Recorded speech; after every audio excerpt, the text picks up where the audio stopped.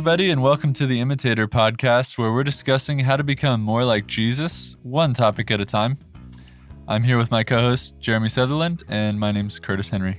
Hey, y'all. We're here today, continuing our series, and we're going to be discussing the essentials of the faith, right? Yeah. Last week we kind of started out on the need for unity in the church, what Jesus prayed for in John 17, his call for there to be unity in the body, and looking around at everything that's going on. There's so much divisiveness and division, and man, like just to get to back to the heart of God, we need that brotherly unity. So. I think I mentioned last week, but a phrase came across my desk and it really kind of struck me and made me look at my own faith and what I believe. And it was that phrase from Rupertus Melodinus, I guess is how you say his name, but from back in the 1627. So the quote goes as this: "In essentials, unity; in non-essentials, liberty; and in all things, charity." And so I guess, last week was the call for unity in the church, but to have unity, we have to unite around something. There needs to be unity, or else it's just this conglomerate of blah, right? So yeah, we can't just say we're united. I mean, I just think if you went into a club, or you went into a room and there was these people and you just, hey, what are you guys doing here? Oh, we're a club. Mm-hmm. Okay. Yeah. Like a soccer club or what? Yeah. What is it? So, I mean, I think today we're kind of focusing on outlining what the essentials are what we believe the essentials are to the best of our ability here, right? Yeah. So, yeah. So these are things we believe that the church should have unity on. That the church as a whole should unite on these things. So I guess the way that we're going at this, and it's been a struggle week trying to wrestling with a lot of things. So the best way that we kind of approached this was just reading our own Harvest Bible Church or Harvest Church statement of faith. Yeah. And kind of going through that. So, Curtis, do you want to hit us up on the first line of that statement of faith? Yeah. So the first line is, "We believe that there is one living and true God, eternally existing in three persons, the Father, the Son, and the Holy Spirit, equal in power and glory. This triune God created all, upholds all, and governs all." Yeah. So the Trinity isn't found. That word Trinity isn't found in the Bible, but we see the fingerprint of the triune God throughout scriptures. Right. As we read through it. So one God. That's, I think, it's hard to wrap our mind around the Trinity around this triune God, but we believe that there is one God, but yet there's three distinct persons within that Godhead. Mm-hmm. And without that, we are either polygamous. Yeah. Or not polygamous. No, polygamous. Polytheist. Polytheist, thank you. I was going to say polyamory, but no, that's wrong. Yeah. Yeah. Poly something. But we believe, there's one God, three persons within it. Jeremy, you want to read the next line? Yeah, it says, "We believe that the scriptures of the Old and New Testament are the word of God, fully inspired and the infallible rule for faith and practice." I feel like this is a hot button thing right now. I was watching a video yesterday and today about a new form of Christianity that doesn't accept the full counsel of God, that doesn't accept the Old and the New Testament. They basically are functioning off of only the acts and the teachings of Jesus, which are great in themselves, but the Bible is so much richer when understood in the full context of everything. And so I think, they're missing out on a lot of God-inspired scripture. Yeah. Were those I've heard them called the red letter Christians. Yeah. the video called the Mere Christianity, but I equate that with C.S. Lewis's book, and I think that's a bad way to think about it because C.S. Lewis was rock solid in my opinion. So Yes.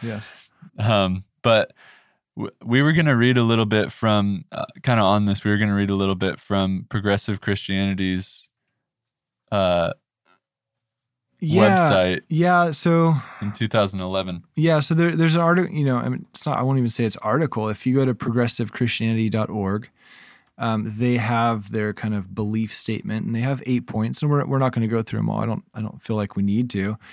But the way that they view the scriptures is very different than we do.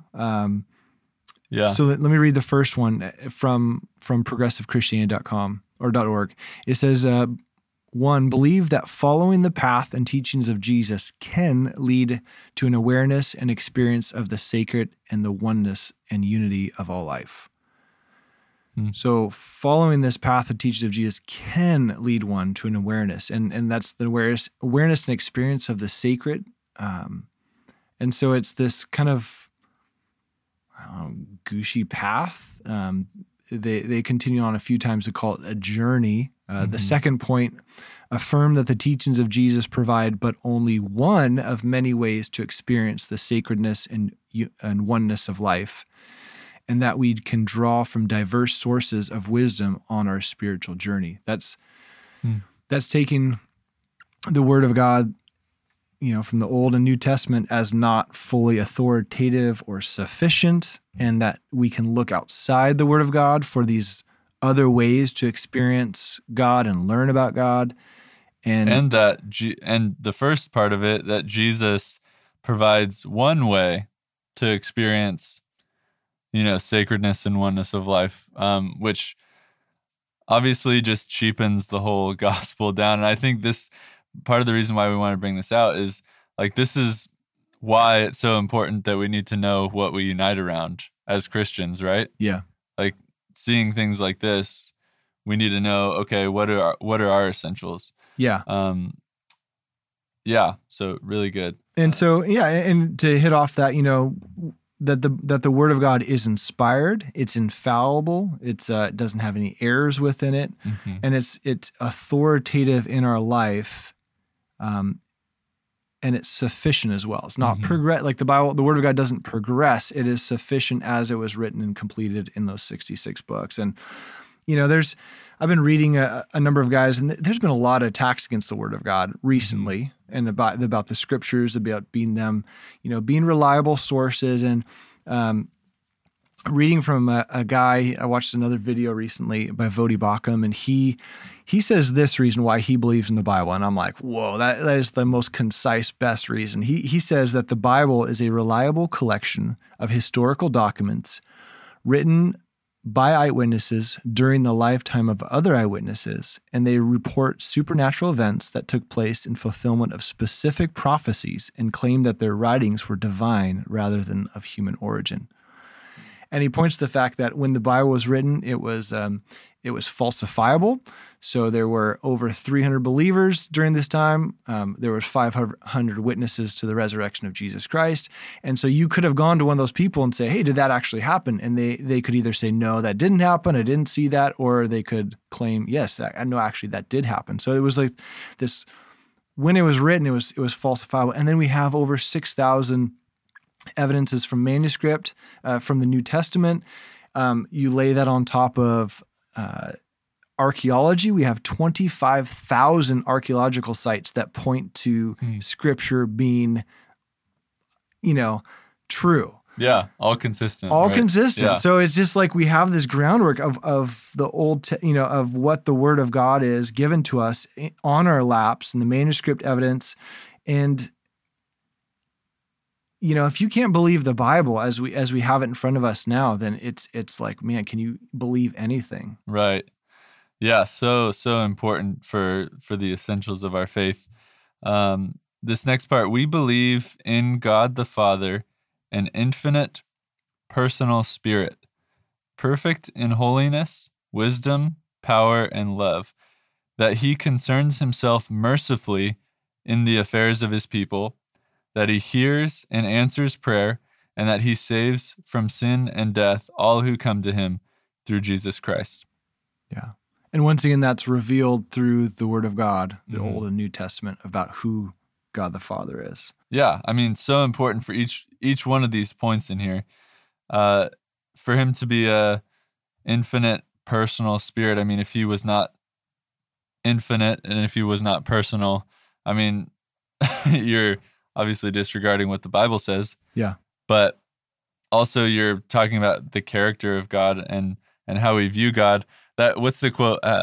What we believe about God is the most important thing about us. Yeah. You know, Yeah. I think these are so key. Yeah. So the next point down in our statement of faith is on Jesus. And it says, we believe that Jesus Christ, God's only begotten Son, conceived by the Holy Spirit. We believe his virgin birth, sinless life, miracles and teachings, his substitutionary atoning death, bodily resurrection, ascension into heaven, perpetual intercession for his people, and personal visible return to earth. I mean, what you believe about Jesus, I think is one of the most important questions that we'll ever have to face in our life. Any person. Mm-hmm. Jesus didn't claim to be a way like the progressive church, or, you know, something. Jesus can lead or provide one way of a diverse way of experiencing God. Jesus claimed in John 14:6, I am the way, the truth, and the life. And so he claimed exclusivity in that. And I mean, if anything, the church has to unite around who Jesus is and who he said he was and what he said he was going to do. Like if there's anything to unite on, it's that. Right. And I feel like so many pieces in this hinge on one another. Within Scripture. Yes. You know, like conceived by the Holy Spirit. Why is that important? Why is that in there? Oh man.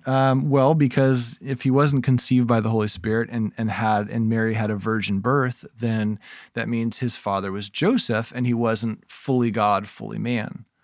That, you know, I believe that God added humanity to his deity in coming to earth, and that he'll forever be in that humanity. And yeah, if you're not conceived by the Holy Spirit, then you're just a Joe, like you said earlier, you're just a Joe Blow, right? Yeah, exactly. His sinless life. Why is his sinless life important, Curtis? I mean, Jesus died as the perfect sinless sacrifice on our behalf. So if he wasn't sinless, he wasn't the perfect sacrifice on our behalf, then our sins were not atoned for. And we're in big trouble. Yeah. And then his miracles and his teachings, you know, I've heard it said that there's only three ways that you can think about Jesus, right? He was either a lunatic, as in whatever he was saying in his teachings and doing, that he was just completely out of his mind. He didn't have the sense to be able to really know what he was saying or what he was doing. Or he was a liar, meaning claiming to be equal with a father, claiming to do these works in God's name. He was completely lying to people and completely misrepresenting himself. Or you have to realize that what Jesus said and what he did lined up perfectly with who he was and his relationship with the Father and being God, and that he is Lord. Right. Yeah, I mean, people say like, "Oh, I believe he was a good guy or he was a good teacher," but how could he be those things? How could he be good if he was lying to people the whole time? Like either he was fully who he said he was or he wasn't. You know, we have to come to our own conclusions about that. Yeah, and then goes on to say that, you know, his bodily resurrection, like if Jesus didn't die, then our faith is if Jesus didn't resurrect from the dead, like then we are just then that means God has no power over death, that Satan still holds that power to death, and that we have no hope for resurrection for us, and we are just the most, like Paul would say, the most to be pitied in the world, you know. going back to First Corinthians 15, Paul talks about what the gospel is, and he's sending this letter to the Corinthians, and he says, I declare to you the gospel which I preached to you, which you also received, in which you stand. And this is the gospel by which you are saved, if you hold fast the word which I preached to you. He says, for I delivered to you first and foremost that which I received, that Christ died for our sins according to the Scriptures, that he was buried, and that he rose again the third day according to the Scriptures. And once again, he keeps bringing it back to the Scriptures. Jesus did this in fulfillment of the Scriptures. Jesus talks about he did that. He lived in fulfillment. Mm-hmm. That he didn't come to abolish the law; he came to fulfill the law. Right. Absolutely. So we believe in the Holy Spirit, who came forth from the Father and Son to convict the world of sin, righteousness, and judgment, and to regenerate, sanctify, and empower for ministry all who believe in Christ Jesus. We believe the Holy Spirit indwells every believer in Jesus Christ, and that he is an abiding helper, teacher, and guide. We believe in the present ministry of the Holy Spirit and the exercising of all biblical gifts of the Spirit. I think that last part. I have friends who don't believe in the present ministry of the Holy Spirit, and I absolutely believe that they're saved. So I wouldn't count that as being an absolute essential, but all the other aspects of the Holy Spirit, I believe, are essential for our faith. Yeah, you have to have God the Father, God the Son, and God the Holy Spirit, mm-hmm. all acting in the same mind, same character, same accord. Right. Yeah, all right. So next one, it says, we believe that all people are sinners by nature and by choice, and are therefore under condemnation, that God regenerates by the Holy Spirit those who repent of their sins and confess Jesus Christ as Lord. We do. If we aren't sinners, and that goes back to Genesis, the beginning of Genesis, the beginning of the Bible, about who we are, what we were created to do, and the fall. Mm-hmm. If we don't believe that we're sinners, then we don't need a Savior. We don't need a Messiah to come and save us from our sin, to take the punishment, to live a perfect life, and thereby take on the atoning death as the Lamb of God for our sins. And so we believe that, as Romans teaches, we are all people are sinners. Yeah, so important. We believe in the universal church, the living spiritual body of which Christ is the head, and all regenerated persons are the members. Yeah, it's all about the church. Christ is the head of the church, absolutely. Yeah. I mean, and Jesus said in Matthew 16, as Jesus is talking to his disciples, they're talking about who other people, what the word on the street is about who Jesus is, and Jesus came down and he brought to the question, but who do you say that I am? He's asking his disciples, and Simon Peter answers and said, "You are Christ, the Son of the living God." And Jesus is like, "Good job, Peter. Blessed are you, for flesh and blood has not revealed this to you, but my Father who is in heaven. And I say to you that you are Peter, and on this rock I will build my church." So it was that, not Peter as the Pope, but Peter in his confession, that confession of who Jesus is, that church is built on. Yeah, absolutely. That's what the church is built on. Yeah, so good. And that last part of our statement of faith, Jeremy. Yeah, it says, we believe that the Lord Jesus Christ committed two ordinances to the church: baptism and the Lord's Supper. We believe in baptism by immersion and communion open to all believers. So these two ordinances, baptism and communion. And I believe those things are, I don't know how do you say this, but not necessary to salvation, but necessary to our obedience to what God has called us to. Absolutely. And I guess I say that because we talk about Luke 24 and the thief on the cross.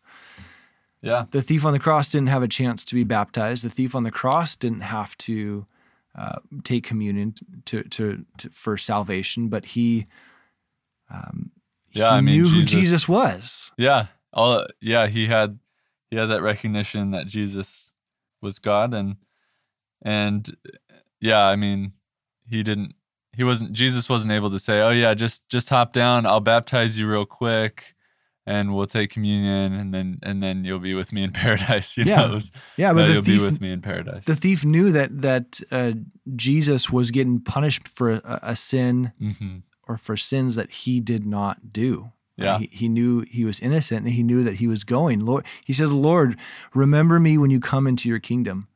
So right there, he's like, he knew he was the king. He was the king, yeah. And he had a kingdom, and he was put as saying that, Lord, Master, just remember me. Right. And Jesus said to him, surely I say to you, today you'll be with me in paradise. So right. our baptism and communion important? Absolutely, as an obedience to what God calls us to do.